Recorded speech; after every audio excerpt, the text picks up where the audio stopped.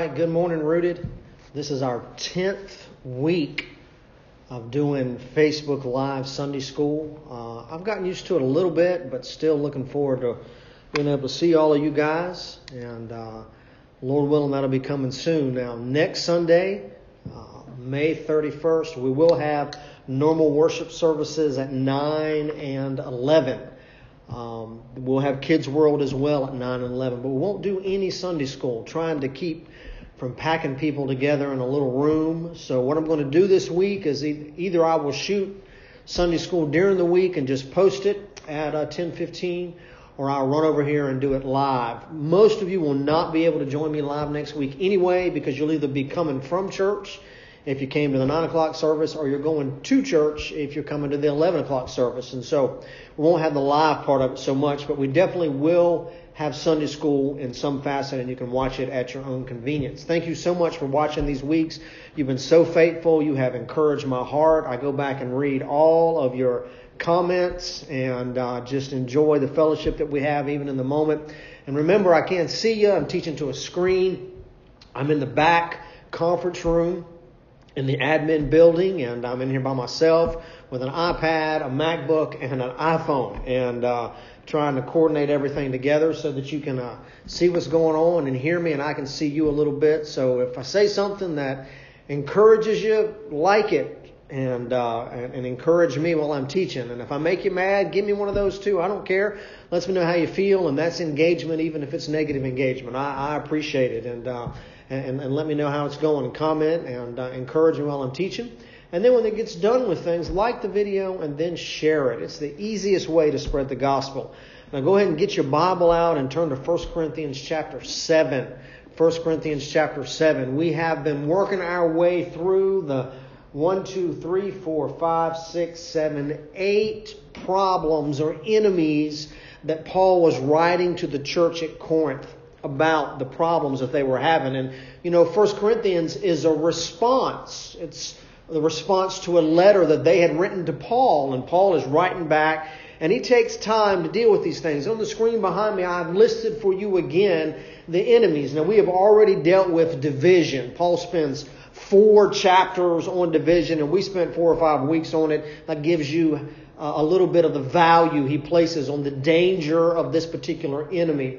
And then we dealt with the enemy of impurity, because someone in the church was having a relationship with his stepmother, and all of the things that went with that, and the practice of church discipline and the personal purity. And some of that, we'll touch on that again as it comes back around in chapters 5 and some in the later end of chapter 6. And then last week we talked about personal differences. Is it ever right for a Christian to take someone to court?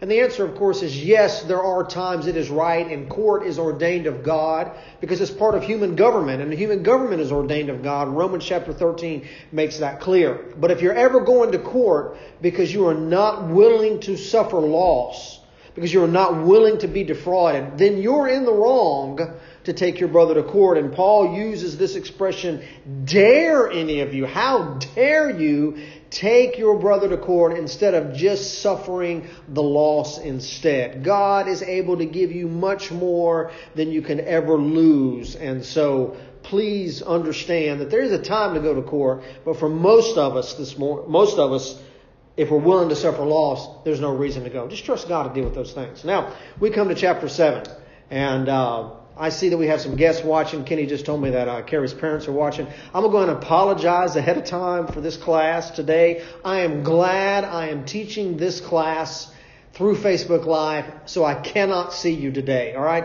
Because this is just an awkward class. Because chapter 7, we're going to be dealing with the enemies of marriage. Now, marriage is not the enemy, regardless of what you may or may not think, but there are certainly some problems in marriage. And let me get here to the right slide I have here.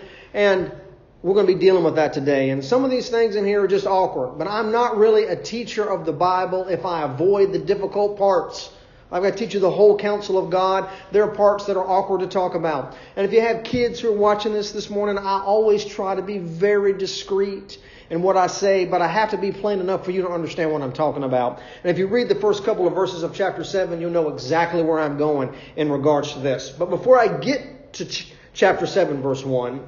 I gave you a homework assignment, and I know some of you have texted me during the week or Facebook messaged me or emailed me about the homework assignment asking for clarification. And here is the homework assignment.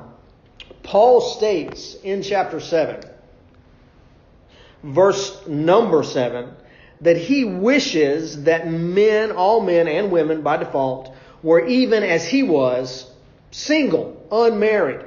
And then he says it again in verse 8, that it's better for them to stay unmarried. And then in verse 25 through 35, he goes into more detail about it, how it's better not to be married. And I asked you to resolve the conflict that there seems to be with what Paul is saying and what God said in Genesis chapter 2, verse 18, and chapter 1, verse 27, where he stated it's not good for a man to be alone. And so he made him a wife. He made Adam Eve. And yet Paul states, I wished everybody was as I was, unmarried. It's better for you to be unmarried. So how can God say it's better for you not to be alone? And Paul said, no, it's best for you to be alone. How do we resolve that? Why is there a contradiction? And I told you there's a little phrase in here that clears it all up for us. And your homework assignment was for you to find that phrase. Now, before I show you the phrase, I want to remind you that what God said in Genesis 1 and in chapter 2 is the general rule. It is God's will for most people to be married. It's obviously not always God's will, because there are people who are in the middle of God's will who are not married. Not married. I had an elderly lady in my church who was unmarried, and she was at the point of her life where it was obvious she was probably never going to get married. And she told me one time, she said, I know it was God's will for me not to be married. She said, because my life has been so happy and so fulfilled without it that it was just God's plan for me. But the general rule is, according to Genesis chapter 1, that God has a man and a woman and brings them together. It's good for us to be married. Paul gives us the exception to the rule. And we know it's the exception to the rule because of the little phrase in chapter 7, verse 26. Now, it may be worded a little bit in your Bible if you're using a different version. I'm in the King James, which is what I always teach from. Paul says this in verse 26, I suppose, therefore, that this is good for the present distress. I say that it is good for a man so to be. Are you bound to a wife? Seek not to be loose. Are you loose from a wife? Seek not a wife. And he goes, what is the present distress that he's talking about? Well, he's talking about the persecution that's going on against the Christians in Corinth and around the world in the Roman Empire during that time. And he's reminding them that, part of the persecution was the confiscation of property, being imprisoned, being put to death.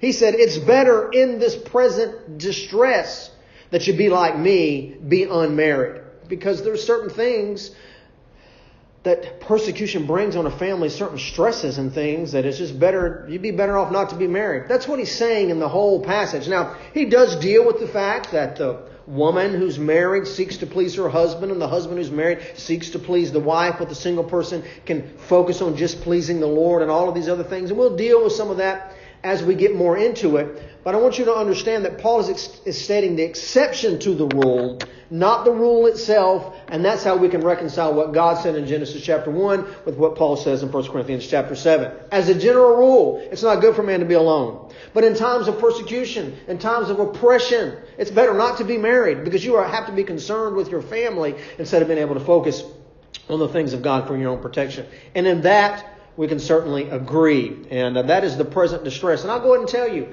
that I have read 1 Corinthians many times and never picked up on those words in this present distress. And yet it makes perfect sense that Paul is reminding us that because of the persecution, it's better that you were like he was, unmarried. Now, if you found that in your homework, good for you. When you get back in here, when we have Sunday school again together, I'm going to give you a gold star on the name chart that I keep on the wall for those who attend. Now, if you've been here, you know I don't have any chart. And you also know you're not getting a gold star. But good for you for studying. And if you didn't find it, but you looked for it, good for you, because you got in the Word of God this week. And that's what it's all about. Not finding the right answer necessarily, but investing your life and time in knowing this book. All right. Now, let's get into what he says. Right? Because he's talking about the enemies of marriage. And the very first enemy that he mentions in chapter 7, beginning with verse 1, that the greatest enemy of marriage, one of the greatest enemies, is the neglect of the physical side of marriage. Now, I know this is an awkward topic, but I'll just go and tell you that in our churches today, there is an alarming number of Christian couples who are not really dedicated to each other. They're not dedicated to each other. They are legally married, but not dedicated to each other. And I'll just go and be honest with you. There's a whole lot of lack when it comes to teaching and preaching on that subject. All right? We're to be dedicated to one another. And part of being dedicated to one another is that we are concerned about the sexual needs of the person that God brought into our life. We're concerned about all of their needs. Because I'm dedicated to them, to my wife, and she is dedicated to me. That's the way it's supposed to be. All right? Now, I kidded last week that I hope Anna was listening to this. And I'm just going to tell you straight up front, regardless of what I say today, I am a happily married man, and I'm very satisfied in my marriage. Because my wife is obedient to the Lord, and I seek to be obedient as well. And when both parties are obedient, it's difficult for the devil to tempt us. In fact, that's what the verse is telling us. It tells us in verse 3 that we are to render due benevolence. Why? Verse 2, to avoid fornication. Avoid fornication. All right? Now, I've not done a survey, but just by reading the verse, I would have to say that it is unlikely for a man or a woman to have an affair if they're getting the due benevolence at home. That's what Paul is stating. The due benevolence. And it's our responsibility as husbands to make sure the physical needs, the sexual needs of our wives are met. Wives in plural as I'm talking to husbands, not that I have multiple wives. All right? And it's the woman's job as the wife to make sure the physical needs of the husband are met. Now, I'm going to speak in some general terms here. All right? It may not necessarily be true about your relationship, but these are just some things that are considered normal thought in society. Normal thought in society is the man sex drive is much stronger than the woman's. All right? And that the woman is being gracious because she has to be the giver. And he's the aggressor. Now, I've met some women that certainly break that rule and some men who certainly break that rule. But I'm just speaking in general terms. But what I'm stating is that Paul is telling us, regardless of the situation that God has put you in, who's the aggressor, who's not the aggressor, who needs it more than that, is irrelevant. The teaching is that we are supposed to be so invested in the well-being of our spouse that whatever their needs are, we're to work to try to meet those needs in that realm. All right? Now, the Bible gives us clear indication of perversion and things that exist in that. And Paul's not talking about that. He's talking about meeting the needs in the natural means. Now, God has given us a natural outlet for our sexual desires, and it is marriage. That's what He's given us. All right? Let me just stop for a second and say this. And once again, I'm not talking about anybody in particular. I'm speaking just in a general rule in my experience in independent Baptist churches and other churches of like faith. All right? God gave us marriage as the outlet for our sexual desires, and they are natural. All right? But not everybody enjoys that outlet in the sense that not everybody's married. And so be careful in flaunting your ability to have the outlet. I think I'm being too arcane, too cagey. I need to be more plain. All right? Be careful with your public displays of affection. All right? I don't care if you kiss your wife, but I'll just be a little peck. I don't need to see more than that publicly. All right? And all of this sometimes, the handsiness and be careful in public. Be careful in public because not everybody has the outlet that you have, and it's not all about you and you flaunting the privilege that God has given you, and you could be lighting fires and creating passions in other people that they don't have any outlet for. All right? I love my wife, but I don't have to be all over her like some hormonal teenager in public to prove that I love my wife. All right? I love my wife, and I prove I love my wife by laying my life down for her as Christ loved the church. That's loving your wife, not being able to keep your hands off of her when you're in public. All right? Be careful about those things because not everybody enjoys that benefit. But that is the benefit that God has given us. All right? He grants us these things. Now, in verse 9, we realize that God deals with us where we are because Paul says, if you can't contain, get married. For it's better to marry than to burn. And the burn there means with passion. All right? If you can't contain it, if you can't control it, marry. This is the natural outlet. All right? The problem is that sometimes you get married and the natural outlet stops because of the friction within the marriage. And it's wrong. It's wrong. And it creates opportunity for fornication. And it creates temptation where there doesn't need to be temptation. God brought you together. So, Brother Dusty, you don't know my husband or you don't know my wife. I don't. But if you are married, the Bible says, don't seek to get out of it. All right? Learn to make it work. And if you're the type of man or the type of woman that uses the sexual relationship as leverage in your marriage, shame on you. Shame on you. You're not right with God. You're not right with God. And if you use it as punishment or a reward, whatever the case may be, you're not right with God. You're not. Because the Bible teaches us that we're supposed to be dedicated to helping our spouse in this area. All right? Now, as you get older, you might not need it as much. That's perfectly okay.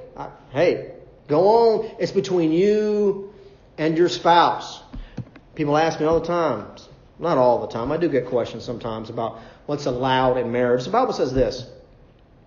Marriage is honorable in all and the bed undefiled, but whoremongers and adulterers God will judge. All right? What you do with your wife is none of my business. I don't care. All right? Now, Proverbs makes it clear that to bring another person into that relationship is wrong. It's wrong. Let her satisfy you at all times. Let it just be between you and your wife. All right? Not others in the street. So it's between you and your wife. But what the two of you do, if it's consensual, I don't care. I don't care. Swing from the chandelier. I don't care. All right? I don't care. The Bible doesn't give us any guideline in regards to that. But it's in the marriage bed. That's what makes it holy and acceptable before the Lord. It's between the two of you. But keep it in your room.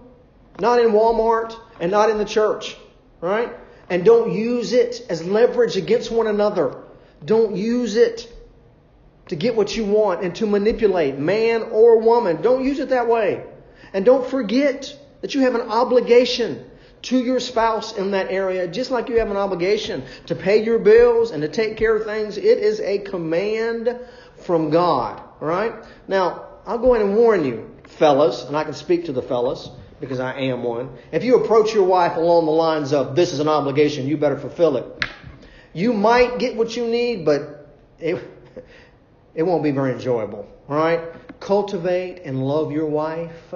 Lay down your life for her. Sacrifice for her. And she'll be much more willing to be receptive to your advances when the time comes. And it works both ways. All right? That is the most difficult passage of Scripture I've had to preach through in a long time. All right? But it's the truth of the gospel, and I just want you to get that that's what He's teaching us. All right? You have a responsibility if you're married. The sexual needs of your spouse is part of your responsibility. Do your best to fulfill them, and don't refrain from that unless you do so by agreement. All right? By agreement. Just for a certain amount of time so you can give yourself to spiritual things. All right? In fact, he uses the term in verse 5, don't defraud one another.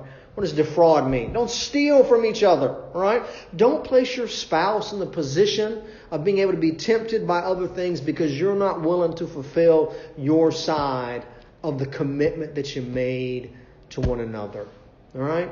Husbands, love your wives. Don't be bitter against them. Why does he say that? Because sometimes they'll make you angry. All right? Wives, take care of your husbands. Submit to their leadership. Doesn't mean you don't have an opinion. Doesn't mean that at all. Part of those two things join together in beautiful harmony that God created. And work and be dedicated to one another in every facet of life. Spiritually, emotionally, mentally, and physically. All of those things. And then you will not be tempted in those same ways. Now, I need to say this as well. Sexual desire has many sinful outlets. But sexual desire is not in itself sinful. It's natural. It's the way God made us. All right? He made me to be attracted to girls. Unless there's any doubt in your mind, I am. Girls. He made girls to be attracted to men. All right? It's natural. It's natural. Right? That feeling that you feel when somebody walks by and they're good looking, and it's natural. All right? There's many negative outlets. But the desire itself is a God-given desire and should be channeled toward your spouse. Okay? The reason why I say that is because I grew up in an environment that made the sexual desire itself sinful. It's not sinful. God made it. And God made it so Christians can enjoy the benefit of communion and intimacy and for procreation, so we can raise some little Christians who can run up and take the sword from us and join the fight for us on down the road when we're too old to do it ourselves. God is for those things, and He's for sex in the bounds of marriage. It is not a sin. It is not wrong. It's not dirty. It's not vile. God made it, right? Just make sure you're expressing it in the right and correct biblical channels. And if you're joining me for the first time, I apologize for the Sunday school lesson ahead of time, but it is definitely in the Word of God. It's definitely in the Word of God, all right? And God has given us an outlet, and that outlet is marriage, all right? That's the first enemy of marriage, the neglect of the physical side of marriage. And I'll be honest with you, I don't have any way of checking, and I don't really want to know, but I hope some of you are convicted about it. Because I know life, that all of us are not doing our best in this area. And there are spouses who suffer and deal with things that they shouldn't have to deal with if their spouse is just dedicated to them as God desires for them to be. All right? The second enemy is found in verse 12 of chapter 7. Second enemy of marriage. And it is the unbelieving spouse. All right? And verse 10, 11, 12. 13. He gives us this admonition to those who are married to an unbelieving spouse. Now, let me just go ahead and clarify that this problem is rooted in past sin. Because how did you get an unbelieving spouse? One of two ways. Number one, both of you were unbelievers, which means that you were living in sin. One of you came to the knowledge of your sin and trusted Christ as your Savior, and you became a believer, and now you're married to an unbelieving spouse, and you have to deal with all of the results of that past life of unbelief with her or him. It's rooted in that past sin. Or you were a believer and you married an unbeliever, which is not right, because the Bible tells us that we're not to be unequally yoked with one another. Amos 3:3 says, "Can two walk together except they be agreed?" It is wrong for a person to marry an unsaved person if they themselves are a believer. And I have dealt, as a youth pastor for many years, I dealt with teens all the time. And they would, "Oh, Brother Dusty, I met this guy. He's such a hunk. He's so good looking." I said, "Is he saved?" "Yeah." "Where does he go to church?" "I don't know." That should be the first thing that you ask, all right? Guys the same way. You met this beautiful girl. I'm in love with her. She's so beautiful. Where does she go to church? "I don't know."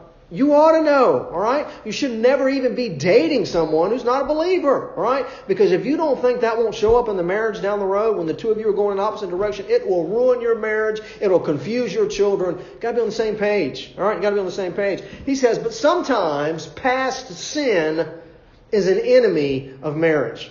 And I will broaden the scope in order to make the point. Paul is talking about past sin strictly in the sense of one being an unbeliever. But can we agree with one another that past sin affects a lot of marriages? Oh, it does. Oh, it does. It does.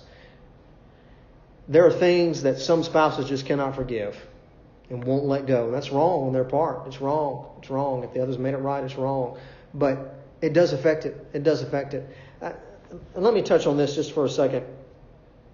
There's often present suffering for past sin.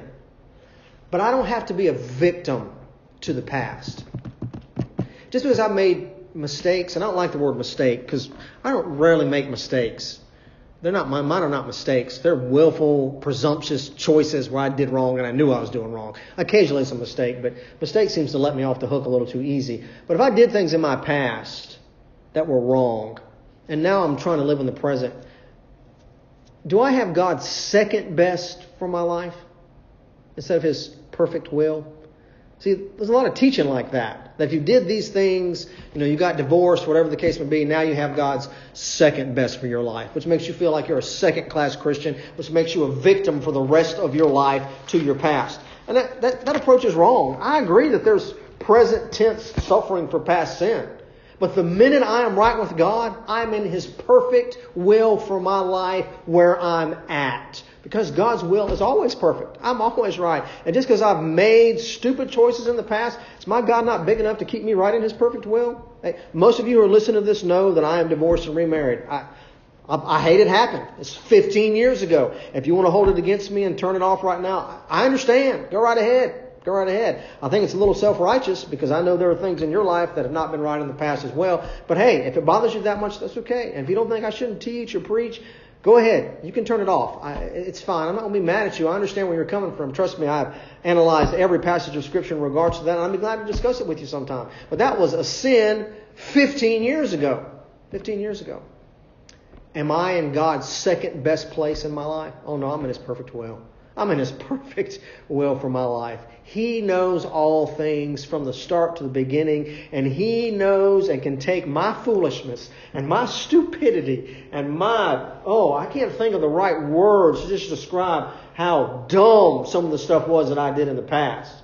And in His foreknowledge and His wisdom can so weave His perfect will together that instead of my mistakes working against Him, He uses them for His glory. Now that doesn't justify the mistakes and the sin, and in no way do I mean it that way. But what I do mean is that God is big enough to overcome those things so that I am in this moment in His perfect will for my life in spite of all of the failure. Right? Past sin is an enemy of marriage. But we don't have to be victims to it. We can overcome it because God has overcame it. And the grace that God has given to us should be extended to our spouse. And what God has joined together. Sorry. I'm sorry. Let no man put asunder. Don't work on those things. And I'm never at the second best because of my sin. That's the devil's lie. The moment I get right with God, I can be in His perfect will. And then when I yield to Him and His plan for my life, in this present moment, even now, God deals with me where I am, and I can be in His perfect will where I am today. And you can too. You have to live as a victim of your past. What the devil would love to do is to get you to make the stupid choice and then beat you with guilt about the stupid choice and then limit your future potential because of the past stupid choice. That is Satan's lie every time. Our God came to redeem us and to restore us. He takes us in our stupidity and our stupid choices. He brings His blood and His grace and He cleanses us and makes us right and then places us in His perfect will where we are in His plan that has existed before the beginning of time to further His purposes even by our stupidity. That's how big our God is. So don't walk around here with your head hanging down like you're not worthy. You're not worthy. But none of us are. But our Savior is worthy. And because His worthiness, we can all lift our heads, we can praise Him, and He can use us. So the point that Paul is making is this. If you're married to someone who's unsaved and they're willing to stay with you, stay with them. Stay with them. You don't know the influence that you'll have on their life. And he speaks in these terms. You don't know the influence that you'll have on your children. You bring a sanctification to the marriage. And you bring a holiness to the marriage. And you might win your spouse to the Lord. All right? Now, I doubt you'll win them by nagging them and beating them over the head and reminding them of how wrong they are and reading them verses of Scripture. Oh, but if you'll be gracious, if you'll be kind, if you'll spend time on your knees pouring out your heart to God, God can fight the fight internally that you can never touch. And He can win things and change things. And He can do things in the lives of your spouse and in the lives of your children that you could never do yourself. But He can. Seek Him. His hand can turn and change things. The Bible says the heart of the king is in the hands of the Lord, and as the rivers of water, He turns it wherever He wills. If He can do it for the king, He surely can do it for your husband. He can do it for your wife. He can do it for your children. He can. And if they're willing to stay with you, stay with them. Stay with them. All right? But if they insist on departing, let them go. That's what the verse tells us. Let them go. All right? And you're not under bondage in that sense. And the bondage, I mean, is the restriction upon you to be faithful. They have chosen themselves to step away because of their unbelief. But the greater advantage to you is that you will stay with them and sanctify your home, sanctify your children by staying with an unbelieving spouse and not allowing yourself to be a victim to the enemy of the past sin. And you know, anything that God brings in our life, and I'm learning this afresh and anew in some circumstances in my own home, not with Anna, but outside things, that anything that drives me to seek God and to pray, that's not a bad thing.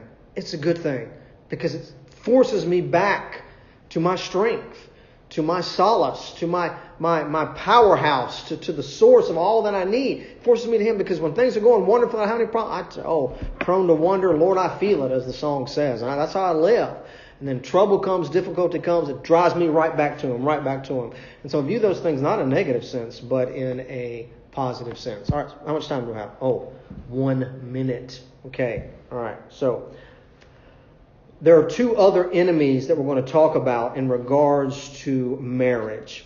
One is in verse 26 and 27, which you already touched on, and it is the local situations, the special trials of life, the persecution that they were dealing with, the things that you're dealing with. And then the second one we're going to deal with, which is really the fourth in our countdown, is that in marriage, the joys of life are multiplied.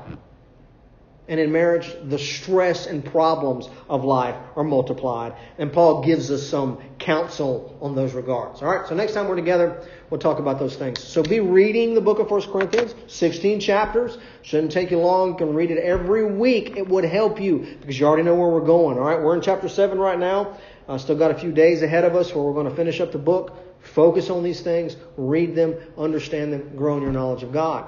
Secondly, what you can do is you can share this video. All right? My teaching's not great. But we're working our way through the Word of God, and it'll appeal to somebody. Share it. Invite people to join Rooted, and they can be part of this. Like it.